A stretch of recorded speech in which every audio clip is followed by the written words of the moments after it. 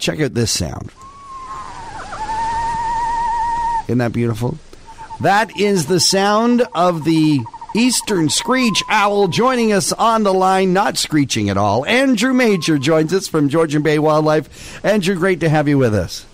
Thanks, John. How are you? Fantastic. This is another great look at our local wildlife. You don't have to go very far to enjoy the wildlife when you live in our area. No, not at all. And for this particular little creature, I heard this little guy about 4:30 in the morning. And so, yeah, if you get up early enough, you just might hear them. See, there are some benefits to getting up as early as we do. There's tons. And it's beautiful outside, and it's quiet, and that's when you hear almost the best songs and best calls of the animals we have nearby. Now, tell us about the eastern screech owl. For one, I think it's a misnomer. I think it's got a beautiful call. It doesn't screech to me at all. No. Like the screech itself, I think you'll rarely hear unless you're near a nest and the nest is being threatened by something, right, or it's just really, really agitated. But those birds owls will bark and clip their beaks if they're really agitated as well. But screeching you very, very rarely hear. They have this beautiful tremolo, which is a trill. And it's a single note. It goes back, it just goes straight, and then it turns into this beautiful little descending whinny. And it's really eerie sounding. It's like a horse almost, like a ghost horse. It's really, really cool to hear. Like that. It's awesome. Are these owls easy to spot? They are not. They are very difficult to spot. Unless they're standing right in front of you, they'll still be hard to see if they're backed up onto a tree with this very similar colored bark. They're grayish, and there's some red we call rufous color, but I've only seen the gray one, and they have these beautiful patterns and streaks over the body that they just blend straight into a tree. They're very, very, very hard to spot. Where are some of the places in our area that you can find them? Well, these particular owls they're dominated by their habitat, and they need to be in wooded areas. With the stream or a pond nearby, it really helps. But wooded areas in particular is important for these guys because they're nest cavity owls. So if you can find them in a farmland, you can find them in the back 40 like I have. But these guys are also adapted to man-made structures and man-made areas, like urban areas, city parks. Anywhere there's trees, you're going to find these. There's a very good chance you'll find these owls.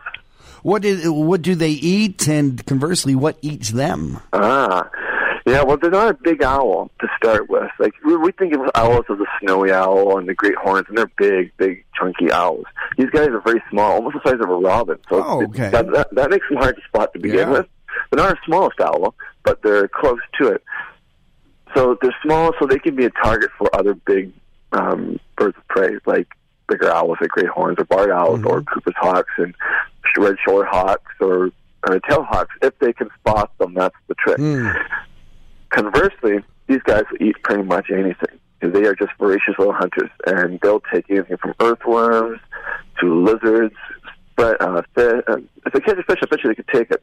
They'll catch tadpoles, frogs, salamanders, lizards. They'll take little mammals like mice, voles, moles, squirrels, little bunnies if they can get their hands on it. Birds too, and they can take birds on the wing, and they can even take bats on the wing. They're that good of hunters. With the growing development in our area and our encroaching on their space, are they endangered? They're not. They're actually doing quite well, to be honest with you. They can adapt. If there's trees around, they can adapt. Especially if those trees have been used by other birds, other creatures to make nest cavities. They just move right in. They don't build their own nests. But they're doing quite well, really. And I think they've declined a bit in the States, because there's a lot of people there. But in Canada, like on the eastern side of Canada, where these guys are from, they're doing all right. Really, they are. As long as they have trees around, they're doing okay.